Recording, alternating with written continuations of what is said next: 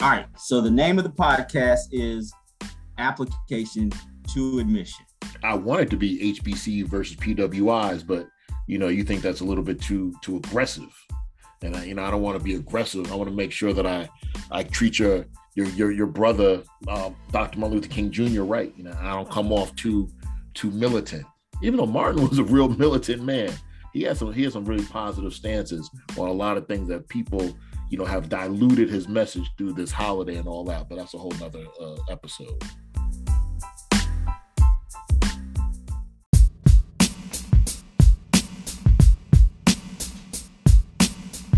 Once again, it's on the Application to Admissions podcast. I am the co-host. I'm not the better looking co-host, but I am just the co-host of the Application to Admissions. You wanted to say you were the host. Go ahead, man. Freudian slip, man. It's all good. It's all good. I am Shareem Herndon Brown. My co-host, my equal partner is Timothy L. Fields. And as always, we are here to give you great information about the college application process, because that's just what we do, right? That's ultimately why we started the Application to Admission podcast, is to share information about college admissions. Yes? Absolutely. Absolutely. We wanted to provide information from when you begin just thinking about the process, no matter how early that can be, 7th, 8th, 9th grade, all the way up until you hit the button that says, I want to attend this school. And then even we will help you as far as next steps as you prepare to go to that college. But everything from start to finish, all things college admission, that's why we're here. Tim, my man, we are on a roll right now. Again, I love doing these podcasts with you. We get to chop it up, share information. But again, we would be remiss if we didn't tell the people how we've been traveling and sharing our book, The Black Family's Guide to College Admission, a conversation about parenting, education, and race. We've been going across the country since we last jumped on, right? California, Arkansas, Dallas, New York. Look at you racking up frequent flyer miles with Delta, sharing the message. Anything you want to talk about in our recent journeys? I mean, just it was been exciting to travel around the country, sharing information about the book, about college admission. We were in Baltimore. You came down to Atlanta, obviously L.A., New York. We got to go to Little Rock, Arkansas. Got to go home to Dallas. So we've been moving around. So February was a busy month for us. But Black History. Black History Month. And if you did not check out our Instagram page, Understanding the Choices, we highlighted Black history makers now. So, of course, we want to honor Martin Luther King Jr. We want to honor W.E. Du Bois. We want to honor Rosa Parks, Frederick Douglass, all those names. But there Wes Moore getting sworn in as governor. Salute to Maryland for electing Governor Wes Moore.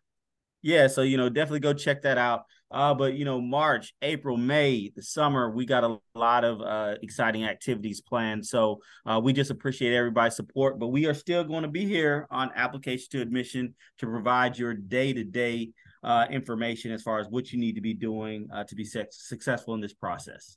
And to be successful is a great word, because again, one of our missions is to redefine success. And Tim, I want to say thank you for carving out time to travel, to talk to me on the podcast. I'm going to give you your flowers a little bit, because right now you are in the midst of application committee. You are still the senior associate dean of admission at Emory University. So you do have a 9 to 5 in which you are knee deep in. First, you were reading applications, but now you're in committee. What is committee? What is admissions committee? What you've been up to? Yeah, we always want to preference, different schools go about the process in different ways. But most of the selective schools in the country have a period in which we call committee. And that is where we have gone through, we reviewed all the applications, made decisions on them. And then we have to go back through and we have to really kind of begin to create the class. So, we are every day in a committee of 5, 6, 7, looking at different, aspects of the applications, looking at, who, within the class are going to have those characteristics that we are looking for. We're looking at senior grades to see if maybe a student was admitted by first semester all A's, but then maybe those first, grades, second semester aren't as tough. We're looking at those to make sure students are keeping up, that high standard that, we want students to be admitted at. We also are looking at, special populations. So obviously, We want, have students interested in a lot of different academic areas. So yes, we're going to see the high flyers in the STEM area, but we also want to see the people in the humanities. We want people to see the people in the fine arts, the social sciences, so we can have balanced perspectives. So we spend the most part of March going through this process, looking at each application. We even go back and students who may have been denied or waitlist say, we're going to look at this student one more time to maybe there's some new information that we could possibly pull that student into the class. So it's beyond just reading applications and making a decision. That's not when the process starts. The process really starts when we get into committee and begin to crafting the class, making sure we have the diversity, the multiple voices that we want to have in the community, depending upon the college or university. I mean, again, I know you've been busy, and again, within strategic admissions advice on the application side, I've been primarily following up a lot of my seniors, my class of 2023s, making sure that their application is complete. Make sure they're sending their new grades or any additional information, uploading to their portals, right? So once a senior applies to college, they then get an application portal to track their application. And some schools allows students to add additional information if anything has changed since they last applied. So I've been doing that with a lot of my seniors. Obviously, many of them have been admitted to school via early action, early decision. So January was a little tricky with the follow-up. February it's been a little not as heavy. So I've been supporting you and giving you your time. And now I'm actually gearing up to work with the class of 2024 and 2025, quite frankly. It's application season. And the common application just recently released that their essay prompts will not change from last year. So 2023, 2024 essay prompts will be the same as 2022, 2023. So actually several of my clients, we've actually been reviewing those in preparation to start brainstorming and writing, early, late spring, early summer. So yeah, it's a great time in college admissions. We had like a little bit of a lull, at least for me. But now it's right back at it. Our travel suggests that we are on task. Parents, please make sure that you are connecting with your school counselors. Your school has procedures and policies regarding the college admissions process, whether they use something called SCORE or Maya Learning or Naviance. You want to be fully abreast of how your school does their college counseling program. So, it's a great time. Juniors, you're getting ready to visit some colleges if you haven't already for spring break. So again, our season is ramping up, and yes, the summer is going to be oh so exciting. We can't even dangle that in front of you yet, but we're going to be everywhere trying to help as many people as possible as our book is touching many, many people. So Tim, and Shareem, just, similar how you're, kind of, building up to help, juniors begin this process. We're also doing the same thing. So as I'm wrapping up the class for, Emory for this upcoming cycle, we're also preparing to do a lot of travel. So, I'll be at a lot of college fairs. I'll be at lots of, junior programs, already begin, talking about, what is some of the summer programming we're going to do. So the calendar has turned and we're getting ready for the next class. So it's happening on both sides of the desk. And again, I think, one of the great things about this podcast and about working with you, Tim, is that we're able to really connect with other professionals in the education space, in the college admission space. And this week we had a really great guest. Again, I've known Francisco Tezén for over 20 years, but he's the president, the CEO of A Better Chance. And for 60 years, A Better Chance has placed high-performing students of color into the nation's leading independent schools, right? They've almost like been a pipeline for going to great independent schools and going to great colleges and universities with all the support, all the mentorship programs, partnering with the right people to help the kids get to the right step. So I'm really excited about our conversation today. Again, I can't be more proud of Francisco, fellow Wesleyan alum, who's again. I knew that was coming. Yes, I knew it was coming. I had to drop it. Okay. Yeah, because you drop all your HBCU Morehouse stuff. I'm saluting Wesleyan. I ain't gonna say the other thing you're afraid I'm gonna say, but Francisco was a great guest on our podcast. He shared a lot of information about not just about ABC, but how some of the stuff that we started our book with, right? The whole Black at IG movement affected ABC, and he was just 2-3 months into the job in 2020. So Francisco, we're gonna give you the red carpet because you gave us your time. We really are appreciative of everything that you shared. And this was Tim's first chance meeting you. Obviously, I've known you for a long time, but A Better Chance, Francisco Tezén, doing big things. So please listen up, enjoy, learn, and continue to check us out. So, Tim, any final words before we pass the mic to Francisco? None at all. Enjoy. Okay. We are Application to Admission. We will see you next time. Bye.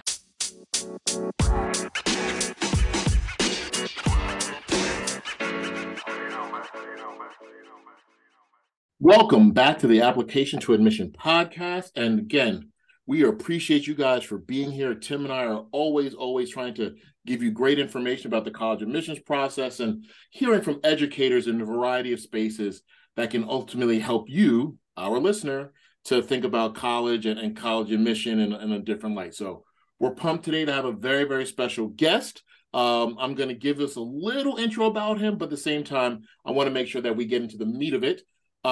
Francisco Tezén, if I pronounce your last name right, please say it right for the people, is the CEO, president of A Better Chance. And again, if you don't know what A Better Chance is, please Google it, because you should, after all the great work that they've done, really giving kids in the independent school, underrepresented students an opportunity in the independent school space. Francisco, I will let you tell everybody a little bit about ABC and a little bit about you. But again, we are so appreciative of your time, my fellow Wesleyan Cardinal. I'm a little bit older, but again, I'm a little older, a lot more gray. But the bottom line is that we're appreciative of your time, and we want to really get into it sooner rather than later. So welcome. Thank you so much. Appreciate it, Shireen. It's so good to be here with you and Tim. Again, Francisco Tezén, President and CEO of A Better Chance. And actually this year, we're marking 60 years of A Better Chance. So we've been doing this for 6 decades. And, I think I'm just so proud of the rich history and legacy. And it's really just an honor for me to be at the organization, being founded in parallel with the passage of the Civil Rights Act.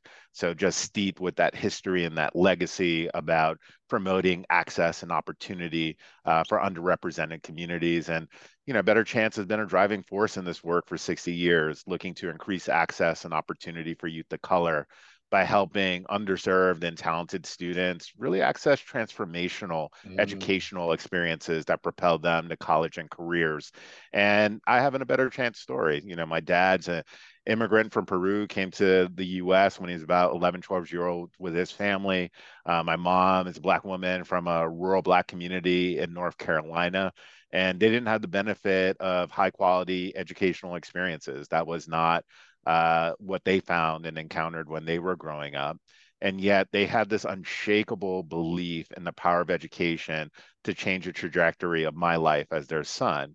And it was through an organization that was inspired by A Better Chance, Oliver Scholars, that was working locally in New York, that helped me gain access and entree to a transformative educational experience at an independent school, the Packer Collegiate Institute in Brooklyn. And I oftentimes say, I didn't have a passport until well into adulthood, but that educational experience was a passport to so many different things. There was a way in which it helped me to change my perception of what was possible and really propelled me on to college, a career in public service over the past 2 decades plus, and now a fabulous opportunity at A Better Chance to give back what was given to me all those years ago. That's great. Thank you so much, Tim. Yeah, thanks, for being here. We're definitely excited to have this conversation, especially regarding all the great work you're doing with not only A Better Chance, and obviously is going to come out some other great things that you're doing. But can you just talk about kind of that, what happened from, you were a part of Better Chance, you went to college, and then obviously started your professional career. But, what led you back? Obviously there are probably a lot of great opportunities that you've had in your time and your professional work, but what was it that led you back to A Better Chance?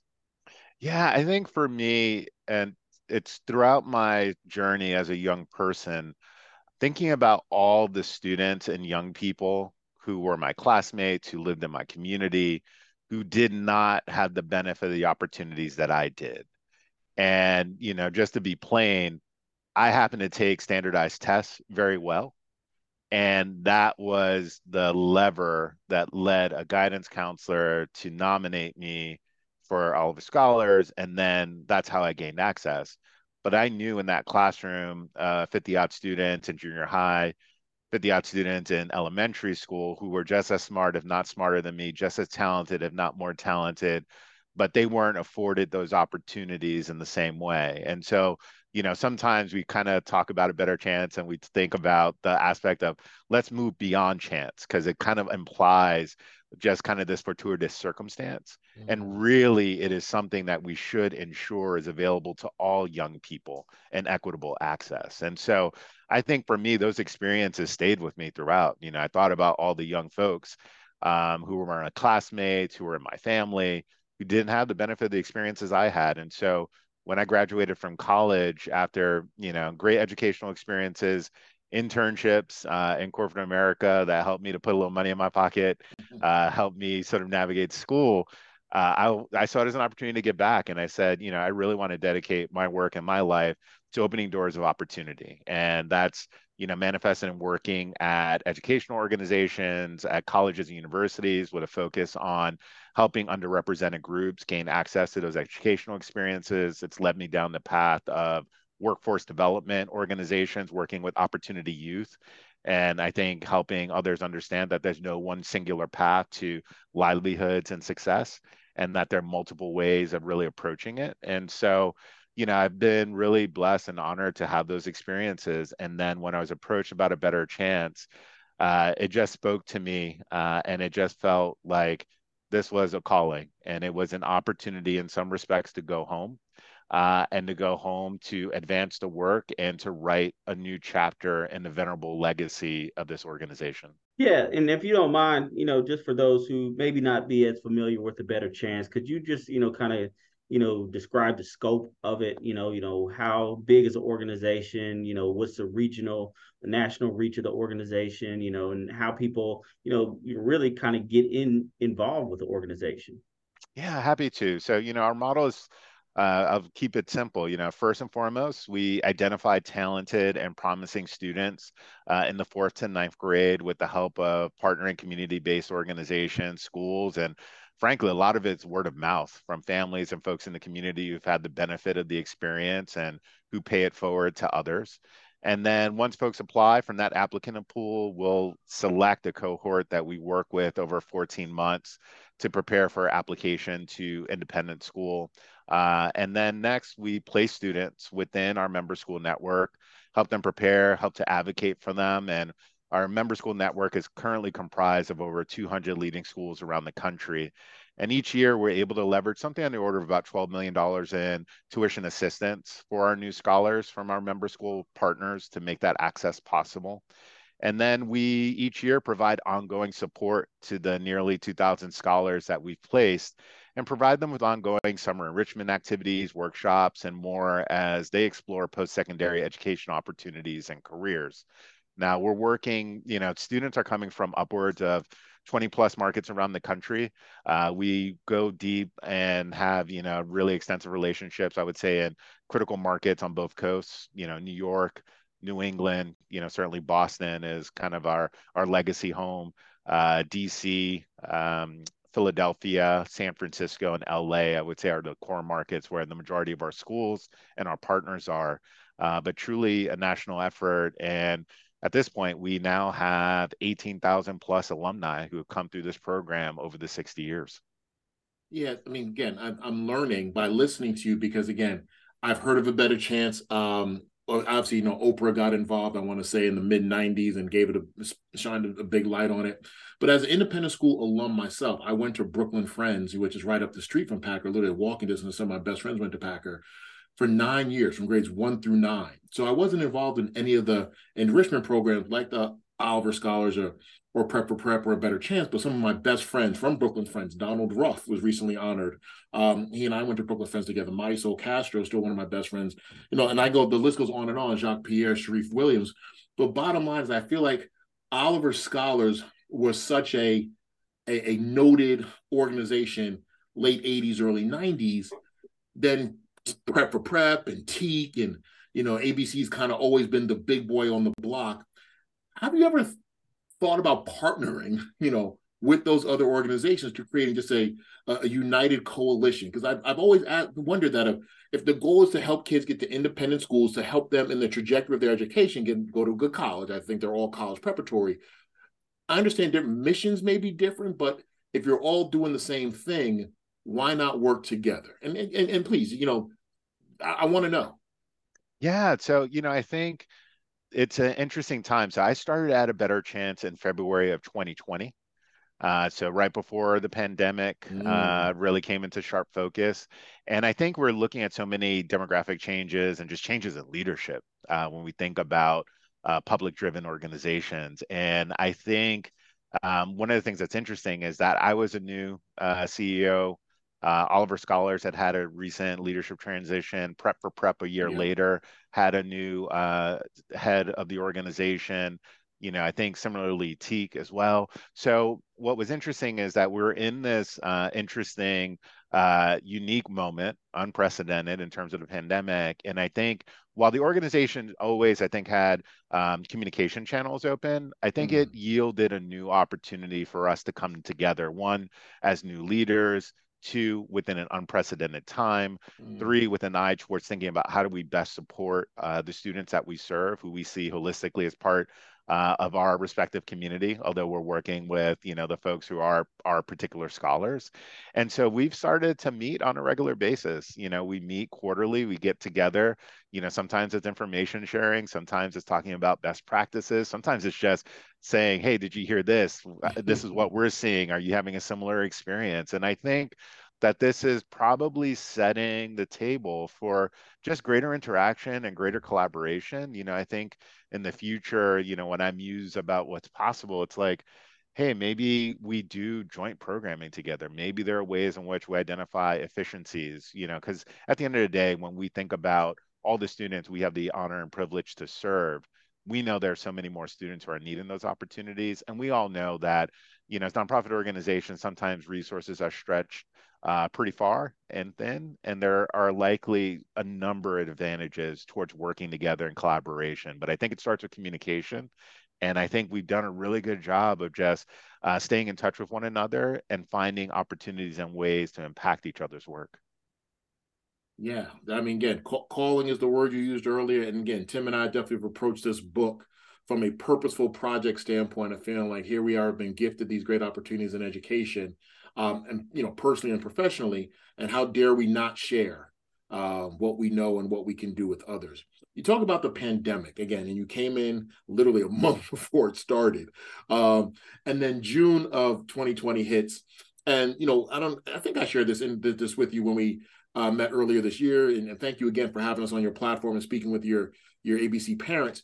But our book is really an outgrowth of the pandemic and what happened within that, where we saw the Black at IG movement. And for those of you who aren't familiar, there were students from around the country, predominantly independent schools, Black students, which led to a variety of students of color highlighting the micro and macro aggressions that they felt was going on and racism them. And just blatant racism. Blatant racism. All right, sure. All right, let's put it all on the table. Sure. And I called Tim, was like, there's a common thread of college counseling that I'm seeing amongst these Black at IG posts. And it was right then and there that we said we should write a book to address college counseling specifically for Black families, hence the Black Families Guide to College Admission. But how did your independent schools family respond to the Black at IG movement? Again, here you are 3 months into the job, right? This is June, July, 3-4 months in. And I'm assuming this took you like a tidal wave. What was the ABC response, and how did you engage with parents and with schools? Yeah, so, I will say it probably would not surprise you and Tim. There wasn't a great deal of shock. I think there was disappointment among our families, frustration, at times anger, but not shock. I think given the systemic equities that families of color encounter in other aspects of our lives, this wasn't new. And at the same time, I think for families, I think it was powerful to see these stories amassed and visible, and to give voice to the challenges that were not singular or isolated, but were really taking place over periods of time.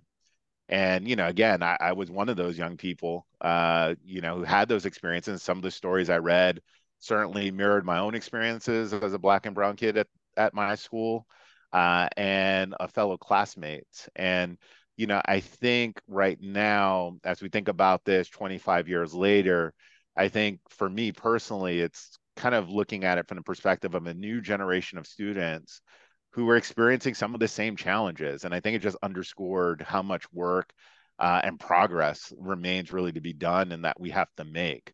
So, because these are systemic challenges, I tend to take the long view. And it's really a privilege to work with my dynamic management team and a deeply and highly engaged and supportive board of directors to think about longer term strategies, solutions, and policy changes. And I should note, 40% of our board are alums of A Better Chance. And I think that is really important because their perspective and experience is represented at the table when we're thinking about the go forward.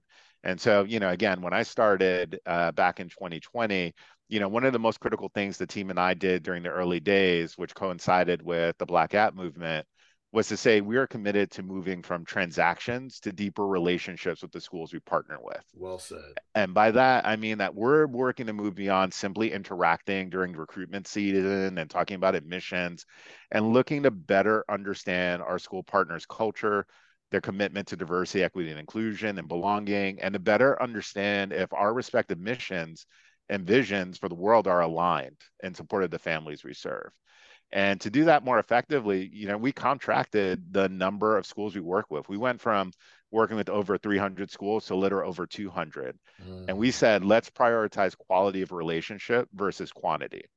And the deeper relationships, they've been illuminating, schools like Westminster and Atlanta, seeing their work having a more public purpose, seeing their campus as a place where the community can come together and convene and take part in some of what the school has to offer is so powerful. And they and other schools in the Atlanta area have been really generous in hosting and helping us build community with our scholars and a larger community in the metro region in Atlanta. Schools like I just came back from visiting Boston University Academy. They hosted something, brought together applicant families, scholar families, and alums for a community event. And in the process of that, they also shared some of the great work they're doing within the local community. They're partnering with community-based organizations and hosting financial aid workshops for students at those organizations. And it's not because all those students are looking to or intending to apply to Boston University Academy, but because they recognize they had unique knowledge that they thought could be helpful not only to the applicant families, but to the broader community who might be pursuing options at other schools. And then better yet, they're continuing that relationship with those community-based organizations and helping the participants that they serve navigate the college financial aid process, which is incredible. Or, on the West Coast, thinking about Black Pine School out in the Bay, scholar families talk to us about the dynamic parent programming they have and the parent support that they receive from families at the school that make them feel like a part of the community in deep and meaningful ways. So I think all of those things where I see our unique role is how do we start to tell more of those stories? How do I elevate those best practices to help to shape and wield influence, and at the same time work with our families so that they can advocate for their children and for themselves to get the support and the resources that they need. So we've recently launched a new parent resource groups that's led by scholar and alumni parents and families. So they're sharing lessons learned and helping to share with one another best practices. I mean, Man, again, good, Tim. yeah, that's excellent. Excited about all the great work y'all are doing and building these relationships. But we have a lot of, parents, some have children that are very young, just starting the process. Some, are, currently, finishing it up, have, high school seniors and, they're anxiously awaiting decision deadlines. But as you begin to work with these families for, I believe you said, a 14-month period, what are kind of the guiding principles? What are the important things that, you would say that families, regardless of the institution, the school type they want to attend, should know as they begin this college process, as they begin to thinking about, going to an independent school or even just entering in a public high school? What are the important things, you think they should know as far as preparing for college? Yeah, so I think one of the most important things, and this goes back to some of the restructuring work we did in 2020, we basically took a step back and said, let's essentially ask this question. What are the critical milestones on the journey from applicant to scholar to alum And then while we're addressing that question, let's also create platforms for engaging and eliciting feedback from families we serve. And that took the form of like quarterly town halls, which we continue to deliver with families as a means of sharing information, hearing how things are going. We deploy regular surveys to help calibrate and inform our programmatic offerings. And again, this is particularly important for us because we're working with students, again, that we're starting from over 20 markets around the country and going deep in about those 5 that I shared earlier. So serving upwards of nearly 2,000 scholars and working and managing relations with over 200 schools, while we have a staff size of about 35 people. So for us, it's vitally important to be strategic and focused on what programmatic offerings we stand up. And we want to do so with an eye towards doing it sustainably and with quality in mind. So one of the findings from, the fact finding and assessment process we did in 2020 was families were asking for specific kinds of support around college and career exploration. And so that led us to stand up a new scholar and alumni success team. And responding to family feedback, the team stood up a series of about 8 to 10 sessions on content and material that families wanted greater information on. So they wanted specifically support on essay writing. They wanted help on navigating the financial aid process and issues of college affordability. They wanted help on how to best advocate for themselves and to basically develop more meaningful partnerships with college guidance offices as they were navigating the college admissions process. And so by doing that, we're sort of finding ways to be targeted and focused in the support that we're offering. And then over time, we want to refine that. So continuing to get the feedback loops, to get the feedback, to say what's working well, what are we missing, where are the gaps, so that we can be even more responsive to ever evolving family needs. And it's funny you said that, about essay writing, and we're all sitting on pins and needles thinking about how Chat GBTX is going to affect essay writing for every kid, regardless of color. But families and I'll speak for myself, have a big issue when students of color, particularly Black students, are encouraged or allowed to, when I say allowed to, when they go to independent schools particularly, and a counselor rubber stamps an essay that I think is either stereotypical or about trauma, right? Oh, woe is me. I'm the Black kid and the only Black kid in my class, and this is how I'm navigating it. That story's been told. It's just replacing the name. And I'm not saying those stories aren't important, but I think it diminishes other elements, other traits that a student has. And I think the essay writing time, particularly during this test optional season, is critical. And I'm glad that your families recognize that the essays plural are important, and that they don't want to just be something that is, I guess, brushed over by anybody, whether it's the support that they get at ABC, whether the support that they get from their school, that it's something that has to be taken seriously, just the way there were months leading up to standardized test prep. There needs to be months dedicated to the essay writing process because of how critical it is. I do want to ask you, as the Supreme Court, again, none of us have an answer, I'm aware, but as the Supreme Court discusses race in admissions and race-based decisions or race-based applications in college admissions, how do you think? What are your concerns? What are your hopes, solutions? Like, how do you think that's going to impact your families in negative ways? That's the only one I can think of. Yeah, I think there's understandably a great deal of trepidation. And as you noted, I don't think there are any singular solutions. I do think that it's vitally important, and just given the legacy, the time and the breadth, the number of students that we serve, I think about getting back to the essay and sort of connecting the dots here. The breadth of our experience is so vast, so diverse. And I think being able to take command and to tell our story and to tell so that the agency and the power in that rests in that individual student to have the power to tell their story and on their terms. It's just something that I think has been really meaningful and just important to me in terms of all of my work. So working at youth serving organizations, thinking about preparing students, whether it was an application, an essay, or, talking to a funder and sharing their experience. It's like, tell your story. The power of your story in your own terms and in your own words is so vitally important. And I think that's something that guides us as we think about the work we do at A Better Chance, as we think about that college navigation process. I think we'll know obviously more come June. I think one of the things I always have to acknowledge too is a certain amount of privilege that we have given the schools and the networks that we've established. So if I think about, a better chance students and think about the schools that they're attending, I think in some respects, there are ways that within our ecosystem, those students will have the opportunity to compete and gain entree and access in ways that their counterparts who are not at those schools will not. And so I'm thinking about it kind of within the sector and the field. It's not to say it won't present some challenges for our students specifically, but I think disproportionately, they're going to have some advantages that other talented, qualified, great students will not have as a result of not having the commensurate supports or necessarily those supports within their specific schools. And that's the area that gives me a lot of concern. And so, as I think about what we can do is I think as an organization, we have 18,000 stories of the transformative effect of education. And so, I kind of see it as we look ahead to the future. Part of our work is, I think, how do we leverage those stories and tell those stories as a means of wielding influence?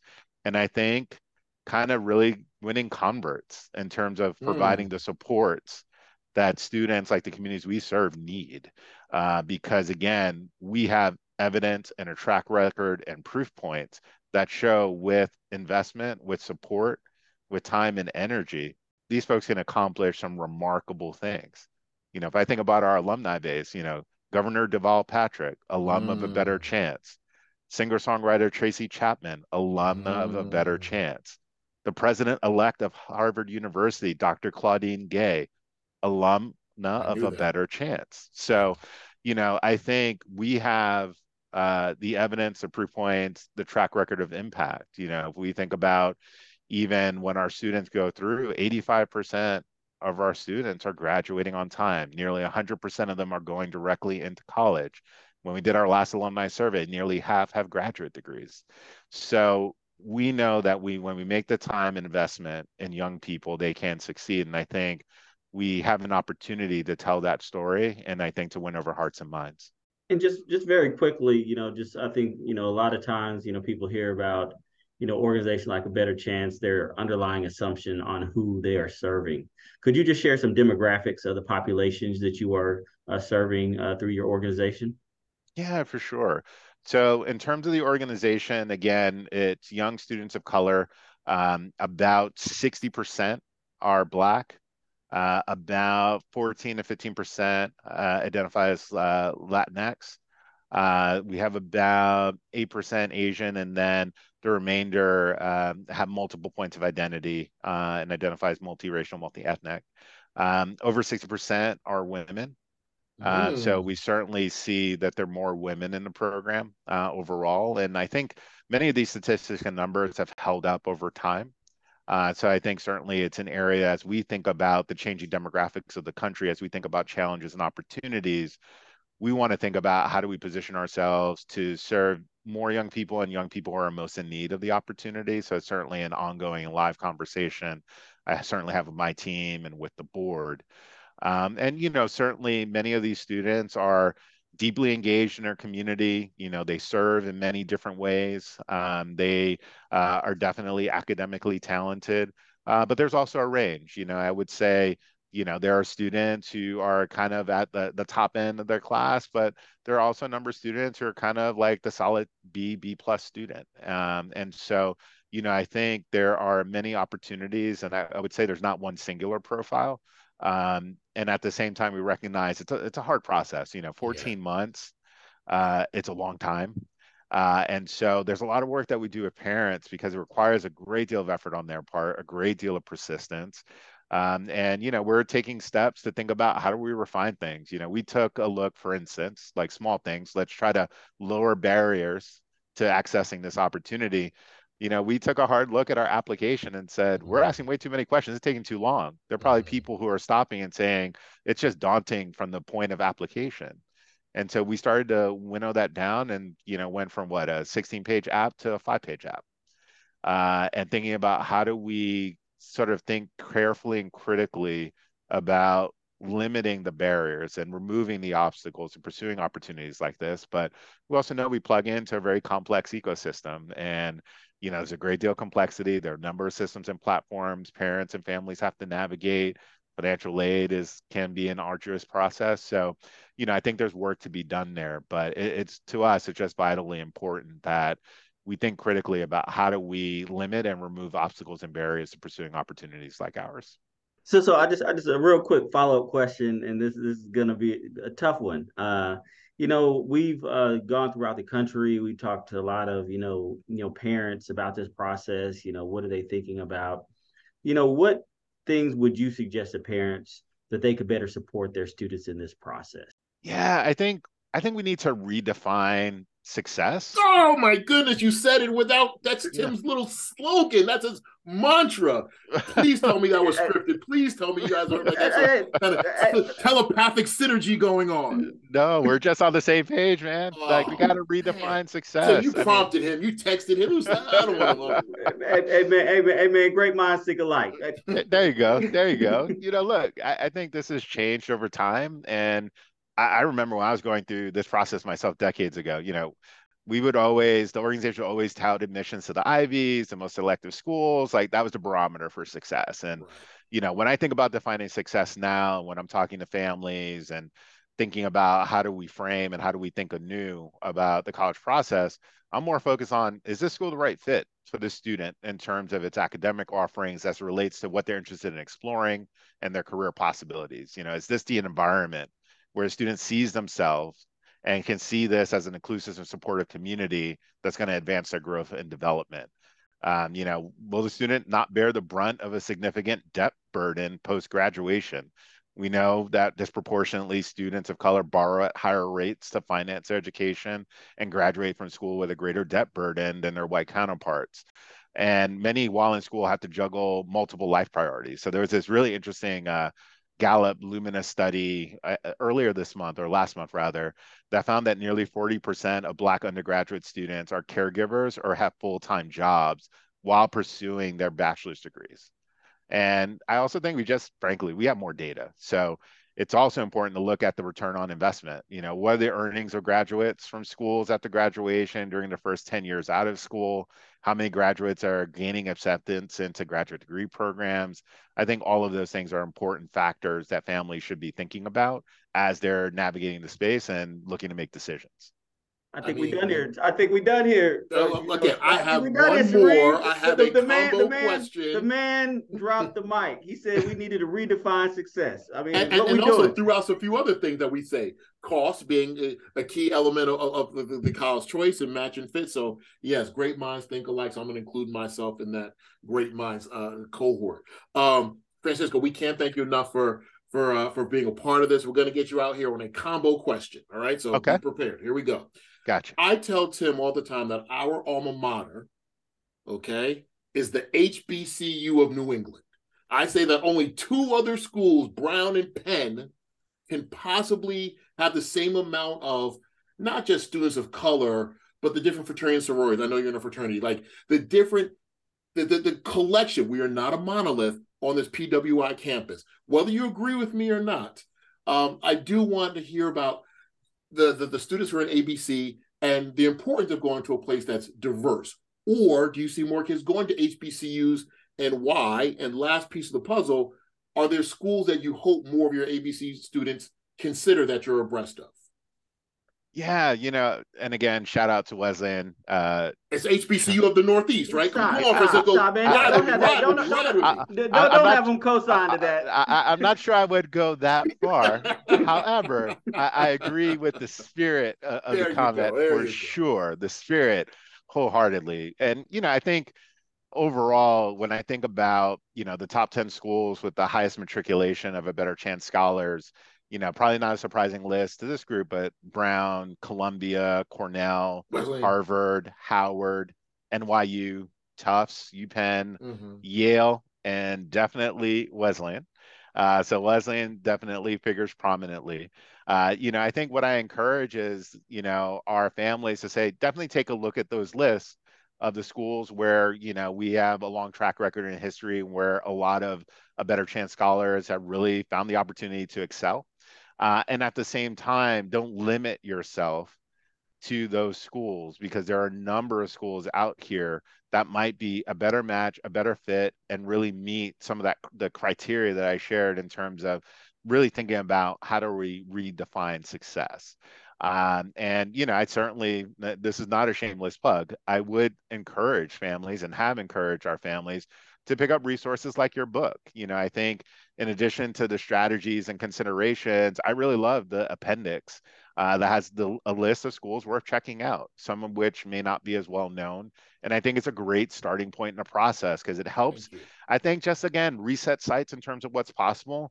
It sparks curiosity. And then I think it leads families to sort of say, hey, this is worth checking out. And I think, again, the admonition to go visit, to check out schools, to sort of get a sense of the feel and the culture, in addition to, again, a lot of those more data-driven questions, is vitally important, and it's about striking the right balance. Tim, since he did quasi co-sign, no, he didn't go that far. No, he did. He didn't. I mean, 24 hours. You struck out twice with that.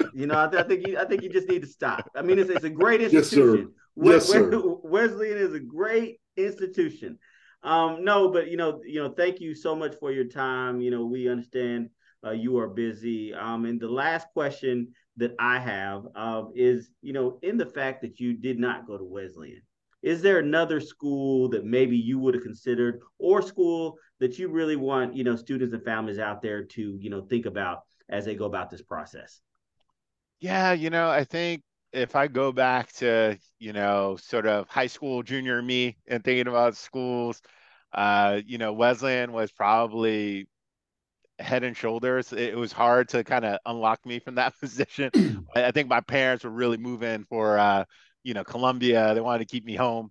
But I definitely was looking for a smaller environment and sort of a place to find community. And got to tell you, that pre-frost weekend, it sealed the deal. It'll change your life. Change your life. But I think it's, and in lieu of like a specific school, I will say that for me, one of the telling points is the community of support that I found at my institution that lives with me well after. The fact that Shereen and I weren't, we missed each other by a few years, but have been able to maintain contact and connection, and been a resource for one another, to think about, my best friends, both professionally and personally, emanate from that experience.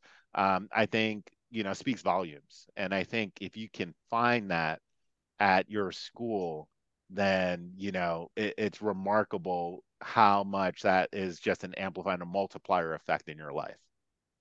Francisco, I believe I speak on behalf of Tim. We cannot thank you enough. ABC, the organization, is lucky to have you.